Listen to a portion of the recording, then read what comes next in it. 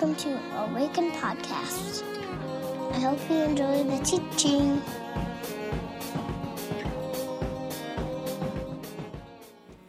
Amen, amen. You all may be seated.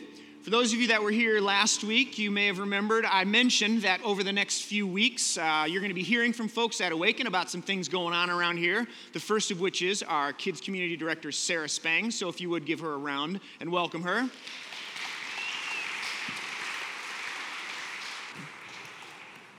All right, so if you've seen me up here before, you know I bring a fan, because it's an essential piece here at Awaken.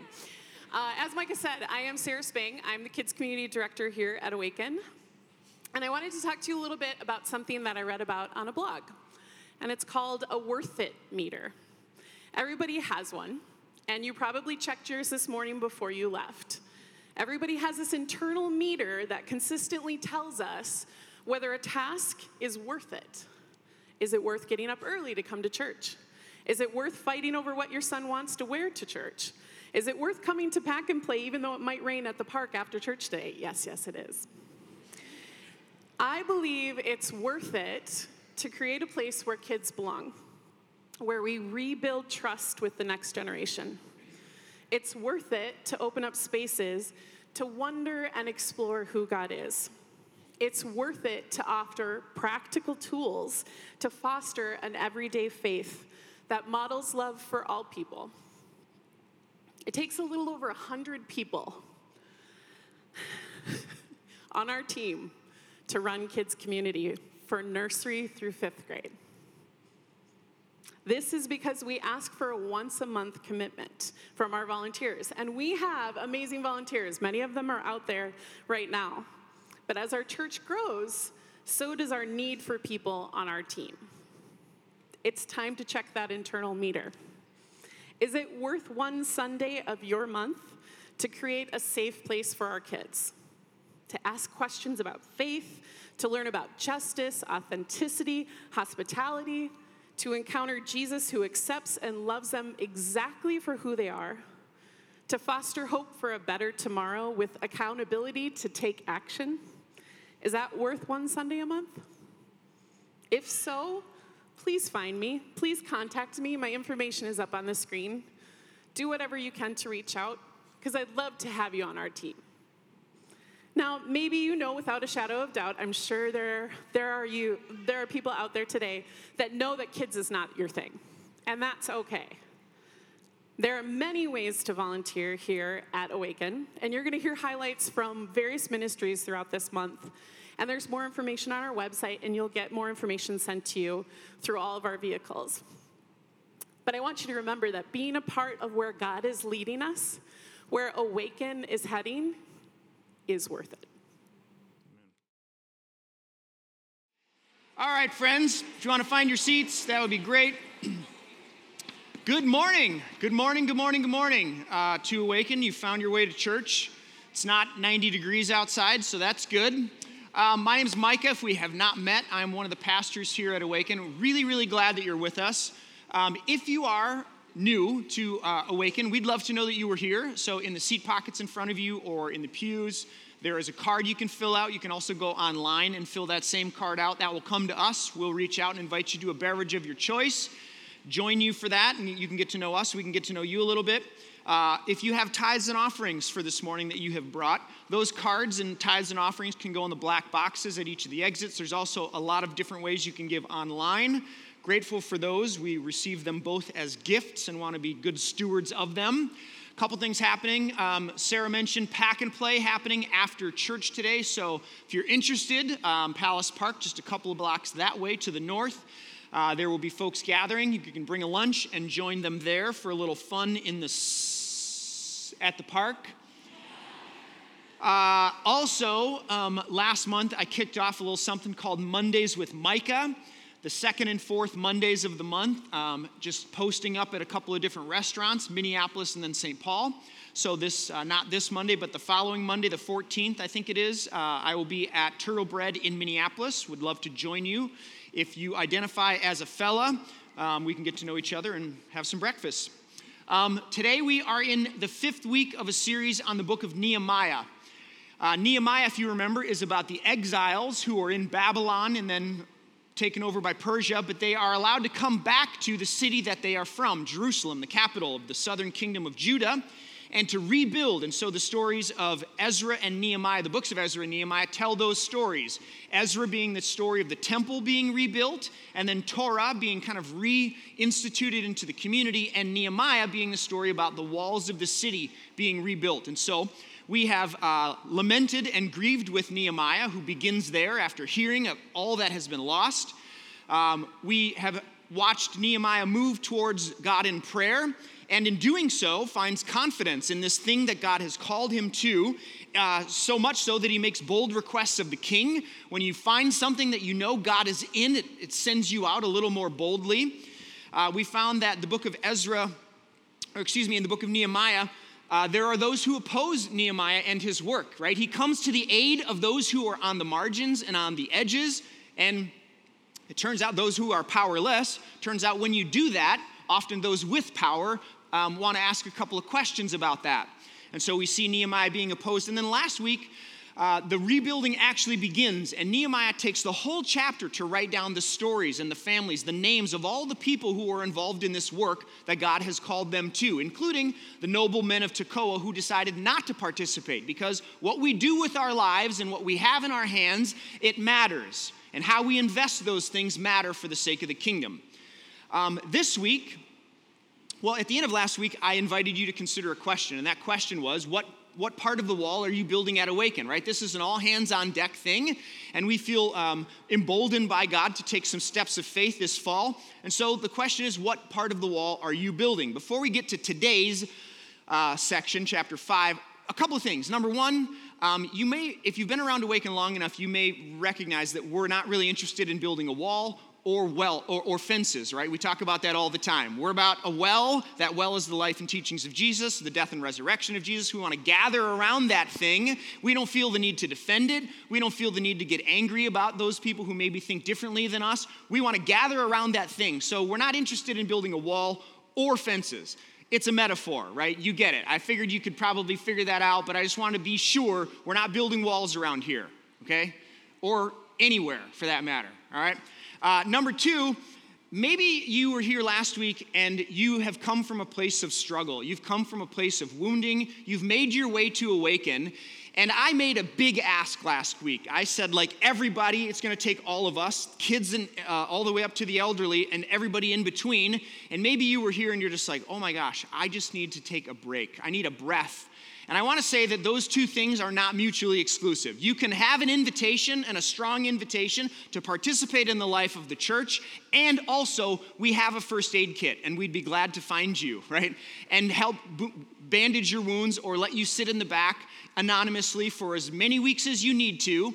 And then when you're ready, you will likely hear an invitation from me or someone like me to say, like, okay, let's get involved in the work of the kingdom together, right? Part of the work is helping heal. And so we want to make sure that you know that that's also available. And then the last thing I want to say is, I made a reference last week to the live stream. It was totally in passing, and many of you probably didn't catch it. But if you were on the live stream, maybe you did. And I think in doing so, I probably communicated something that I didn't want to communicate about the live stream and those who were watching it, and that they were less than or less important. And I don't ever want to do that, like slight folks who are investing in our community, whether it's here or anywhere else. So if you're on the live stream and you were like, oh, dude, why'd you guys say that? I'm really sorry. And I didn't mean to say it that way. So part of leading well is when you make a mistake, you say you're sorry, right? So today's sermon is about how to not be a bad leader. So I figured we should start there, okay? Sermon over. Let's go to have lunch. Joking. Today, though, we're going to look at Nehemiah in chapter 5. And so far, we have found that the opposition to Nehemiah and the work of the wall and rebuilding it has come from without. From outside of the camp, from outside of Israel, from Sanballat, Tobiah, and Geshem, these three characters who are kind of the foil in the opposition to Nehemiah. Today we find that the opposition comes from within. And if you've led for any period of time, at any level of any organization, you find that that will happen eventually. So, chapter 5, Angie will be reading our text for us this morning. So if you would stand in body or in spirit for the reading of the scripture. This is chapter 5 of Nehemiah. Now the men and their wives raised a great outcry against their Jewish brothers. Some were saying, "We and our sons and daughters are numerous. In order for us to eat and stay alive, we must get grain." Others were saying, "We are mortgaging our fields, our vineyards, and our homes to get grain during the famine." Still others were saying, "We have had to borrow money to pay the king's tax on our fields and vineyards. Although we are of the same flesh and blood as our countrymen, and though our sons are as good as theirs, yet we have had to subject our sons and daughters to slavery. Some of our daughters have already been enslaved, but we are powerless, because our fields and our vineyards belong to others." When I heard their outcry and these charges, I was very angry. I pondered them in my mind and then accused the nobles and officials. I told them, "You are exacting usury from your own countrymen." So I called together a large meeting to deal with them and said, "As far as possible, we have bought back our Jewish brothers who were sold to the Gentiles. Now you are selling your brothers only for them to be sold back to us." They kept quiet because they could find nothing to say. So I continued, "What you are doing is not right. Shouldn't you walk in the fear of our God to avoid the reproach of our Gentile enemies? I and my brothers and my men are also lending the people money and grain. But let the exacting of usury stop. Give back to them immediately their fields, vineyards, olive groves, and houses, and also the usury you are charging them, the 100th part of the money, grain, new wine, and oil." "We will give it back," they said, "and we will not demand anything more from them. We will do as you say." Then I summoned the priests and made the nobles and officials take an oath to do what they had promised. I also shook out the folds of my robe and said, "In this way may God shake out of his house and possessions every man who does not keep this promise. So may such a man be shaken out and emptied." At this the whole assembly said, "Amen," and praised the Lord. And the people did as they had promised. Moreover, from the 20th year of King Artaxerxes, when I was appointed to be their governor in the land of Judah, until his 32nd year, 12 years, neither I nor my brothers ate the food allotted to the governor.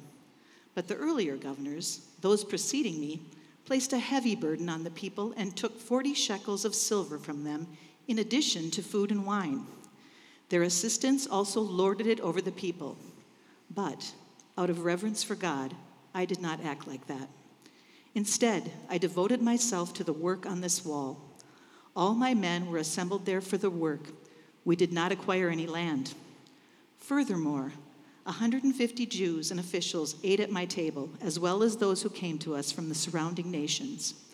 Each day, 1 ox, 6 choice sheep, and some poultry were prepared for me, and every 10 days an abundant supply of wine of all kinds. In spite of all this, I never demanded the food allotted to the governor, because the demands were heavy on these people. Remember me with favor, O my God, for all I have done for these people. Pray with me. God, as we gather this morning, it's my hope and prayer that this word would be alive and sharp and clear, that it would offer encouragement and a reminder of the kind of people that you desire us to be. So Holy Spirit, do that work in us, I pray, in the strong name of Christ by the power of the Spirit. The church said together, Amen. You may be seated. I begin with an assumption this morning, and I figure I should let you know what that assumption is. My assumption is that every person in this room is a leader. In some way, shape, or form, you have a sphere of influence in your life. I would argue that that's leadership. You have the capacity to move and shape and influence people in your life, whether it be one person or 2 people or a team of 10 or 100 or a whole company. Every person in this room has the capacity to influence others, and I would argue that's leadership. So as we think about what does it mean to be a leader and one with godly insight and wisdom, I want you to know I don't let any of you off the hook this morning, okay? So I'm going to hope that you can synthesize what I'm saying for whatever context you find yourself in. We're going to split this passage into two parts this morning. The first part is where we see the issue, we see the problem, right, that rises from within Nehemiah's own family, as it were, and how he addresses it. And then the second section is really this kind of reflection of Nehemiah on his wisdom or his leadership and what he's done. So part one is the problem.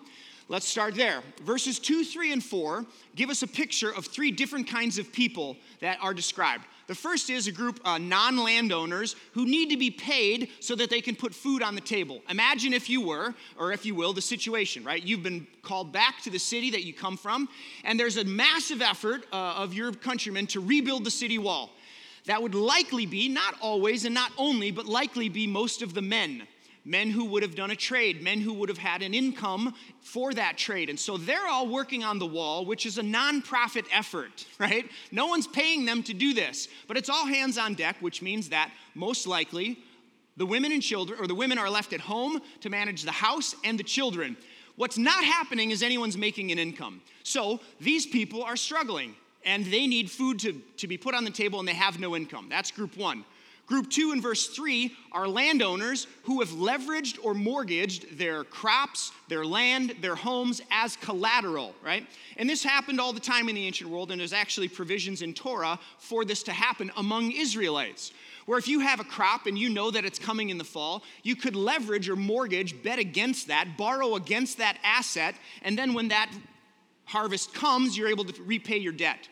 Evidently, there's a famine in the land, and the benefit or the asset that is to come might be less than, and so people are freaking out, right? They've leveraged and mortgaged and borrowed against that, and it may not be what they think it is. The fourth group is in verse 4, and these are landowners who've had to borrow money to pay the taxes. If you have been taken over by another empire, it is likely that that empire would have taxed you.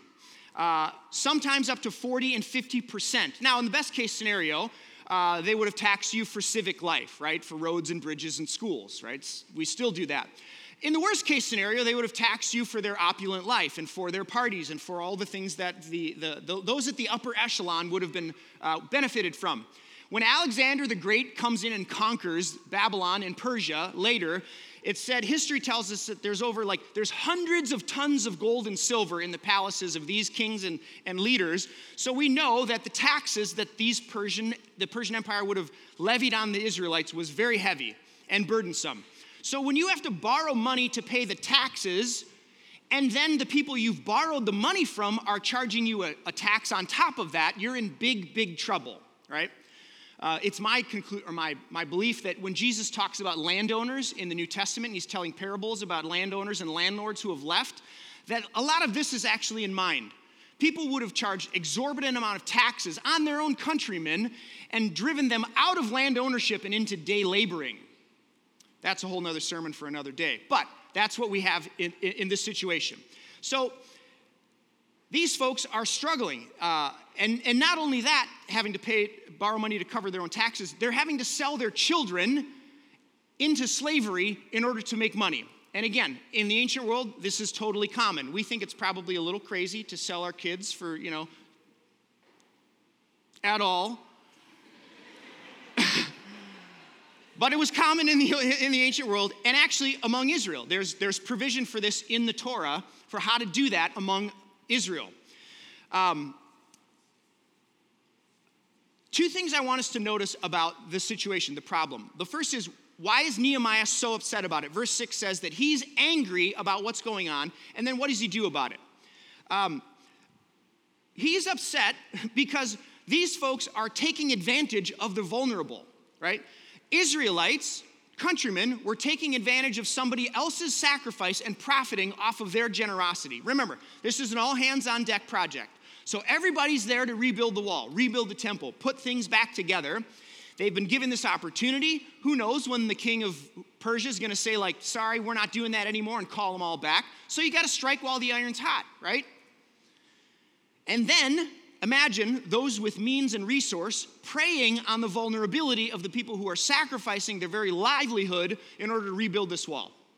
Imagine, if you will, it's World War II, right? It's a war effort. Nazi Germany is taking over. Their people are dying, and there's a call to action. And so hundreds of thousands of people say yes to serve, to defend freedom and humanity, right? And now imagine there's a group of people who have the means and the resource to somehow get out of serving. Not only that, but they figure out a way to profit off of the women and children who have been left behind. Can you imagine the disdain and the anger that would well up in you if that were actually the case? This is the situation that Nehemiah finds himself in. People have sacrificed their very lives to rebuild this thing as a community, and from within, folks are taking advantage of that sacrifice. So Nehemiah is mad, and he should be. There is a phrase in the Old Testament that involves a couple of different people, and you hear it over and over and over again in Torah and in the prophets. And it has to do with the alien, the orphan, and the widow. Does anybody recognize this trio? It's everywhere. Why? Because the people of God were told or invited by God to always watch out for and care for the alien, the orphan, the widow, the foreigner, the immigrant, the orphan, and the widow. Why? Because in the ancient world, these were the most vulnerable people. And so the human tendency is to take advantage of those who are weaker.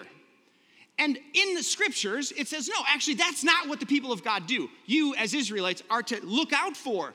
In fact, when you harvest your fields, save the corner for the alien, the orphan, the widow. Don't harvest all the way to the edge. Don't take all that's yours, but leave some on the edges for the alien, the orphan, and the widow.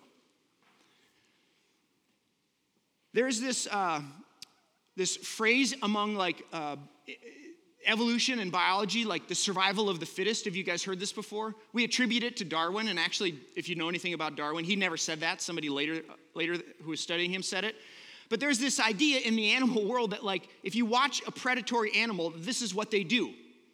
They look for the weakest one among a herd, and they target the weaker one, the vulnerable one. I want to suggest that if we pause for just a moment and pay very close attention here, we begin to see something that is a key to living well as a human in the world. When we begin to take advantage of the vulnerable and the weak, we act more animal-like than we do human. Because that's not how we're made. That's not the invitation that God gives to us as humans. It starts with Israel. He says, take care of, look out for, protect the alien, the orphan, the widow, the most vulnerable among you. And when you take advantage of them, I would argue that you begin to act a little bit more animal-like and a little bit less human-like, which is a story that you could track from the very beginning of the scriptures all the way to the end. Nehemiah is mad about that, and he should be. But not just that someone had the audacity to do that, but that they were doing it to their own countrymen. They were doing it within the sacred community of Israel. It would be one thing if a Gentile from the outside were to take advantage of someone vulnerable, and that's happened for sure before, but it's happening within the community. Nehemiah says in verse 8, we've ransomed back our children from Gentiles that we've had to sell them into slavery to. We've gotten them back, only to find that some of you are forcing those same children to be sold into slavery again, so we have to buy them back again. Israel was supposed to be different. They were supposed to be a city on a hill. They were supposed to be a light that couldn't be hidden. They were supposed to be a well where nations could come and taste and see that God was good. They were supposed to be like a microcosm of what could be. Like when you stepped into Israel, this place on planet Earth, there was to be an alternate reality that was different. Jesus talks about this when he comes. He calls it the kingdom of God. So Nehemiah is mad. Why? Not only because they were taking advantage of the vulnerable and the weak among them, but that they were doing it within the community of people who were supposed to be different in the world. So he's upset. Here's an all-play question. If you've never been to Awaken, I'm going to ask a question. I'd love to hear your thoughts on it, so shout it out. If Israel was supposed to be this microcosm of a different kind of reality, Jesus calls it the kingdom of God, right? When the people of God who follow Jesus, so you and I now, live into this invitation to be different, to be markedly different, and we create these microcosms of the world to come, Jesus calls it the kingdom, how would you describe it? What happens or what's normal in that world? This is where you all play. Compassion. Okay, there's community. Sacrifice. Generosity. Love, say it. Altruism. Acceptance. Everybody's included.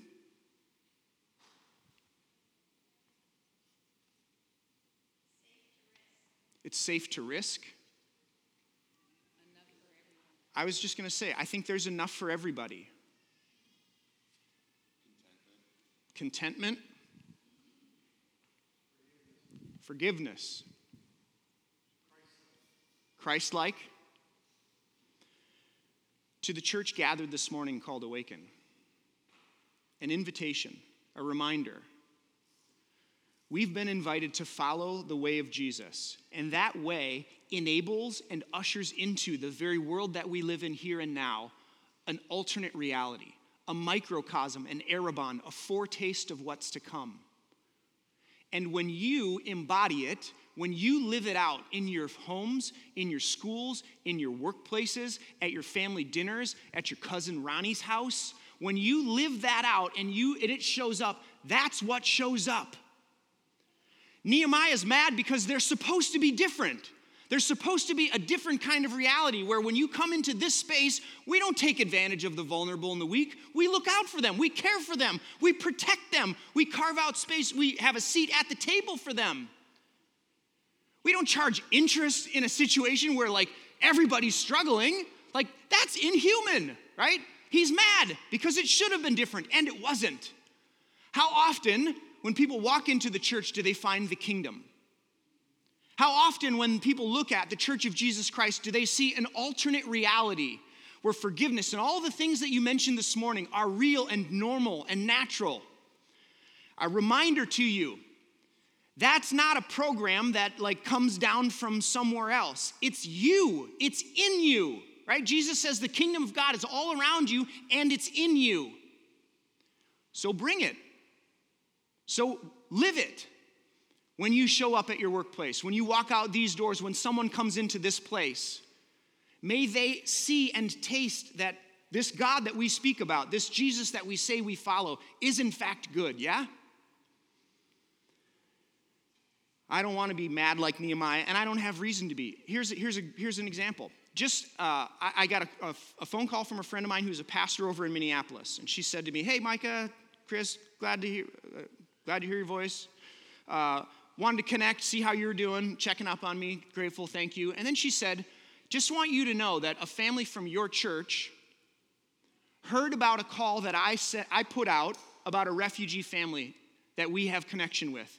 And somebody from your church came and gave of themselves and their time and their money to help ensure that this family had a vehicle so that they weren't vulnerable."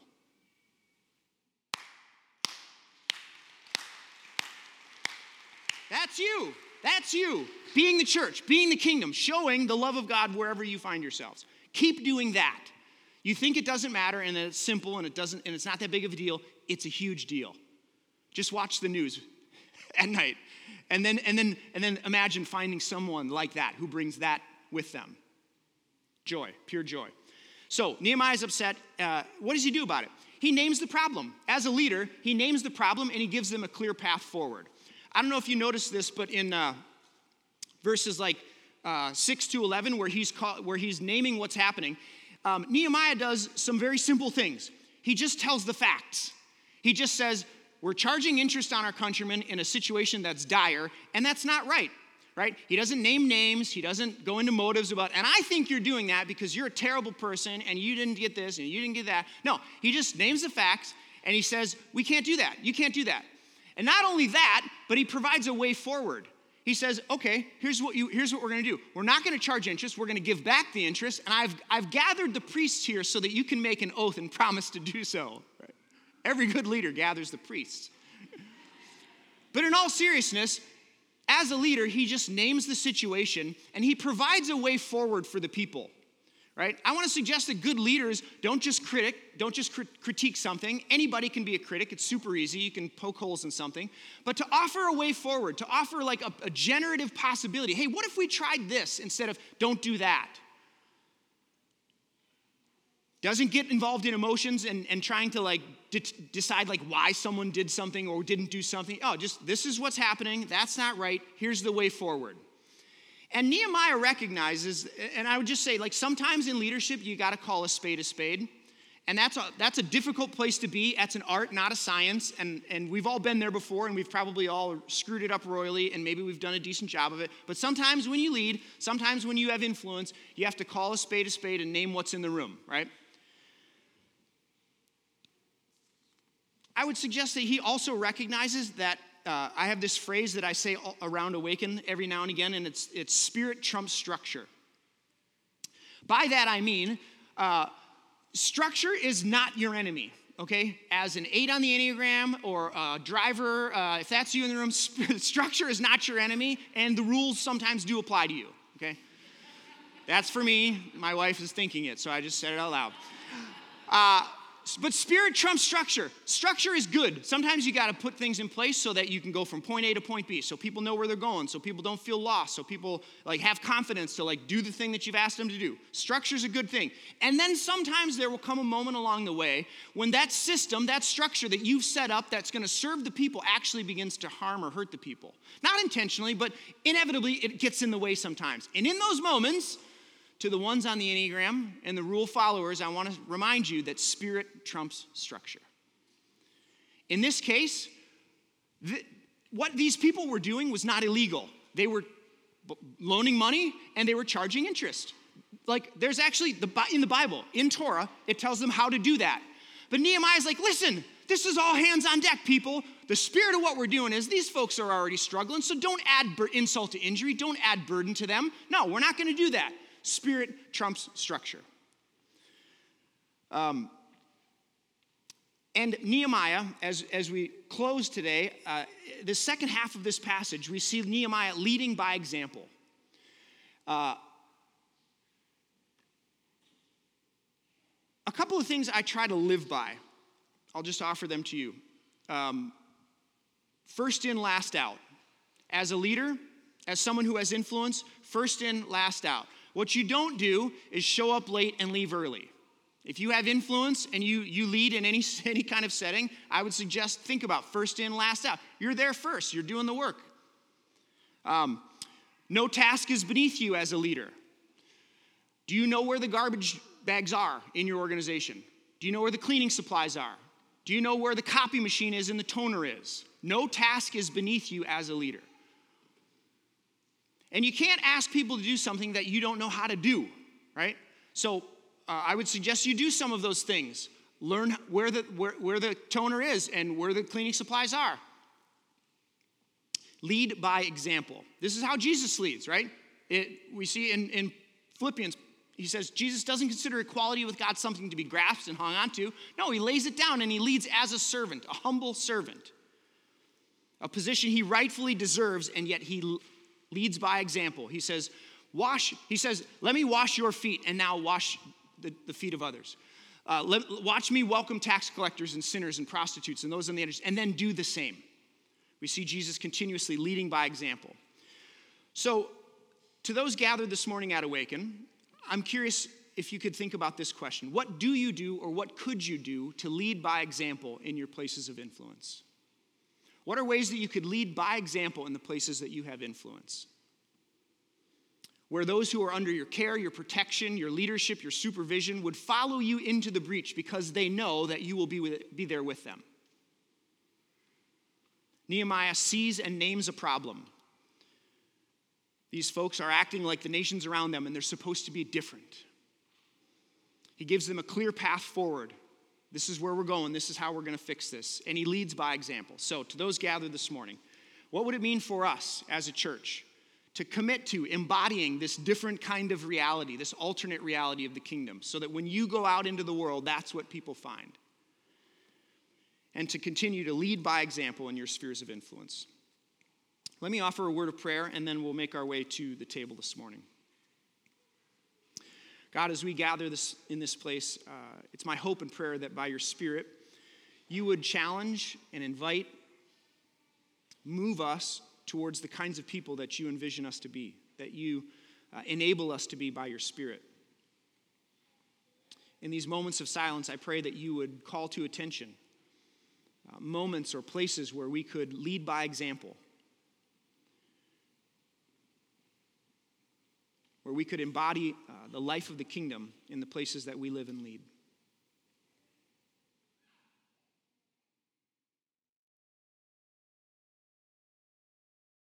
Amen. To my friends gathered this morning, it's good to be together. Good to be together. My hope and prayer is that as you leave, that you'd be encouraged, you'd be reminded of the call and the invitation that we've been given to follow this way of Jesus. And that when you arrive, when you show up following that and embodying that little fractals of the kingdom, a foretaste of what is to come, arrives with you. And that we partner with the Spirit in that work, and hopes that more and more and more of that comes. Amen? So go with the blessing. The Lord bless you and keep you. The Lord lift up his face to shine upon you and be gracious unto you. The Lord lift up his countenance to you and give you peace. In the name of the Father, the Son, and the Holy Spirit. And the church said together, amen. Amen. Grace and peace, friends.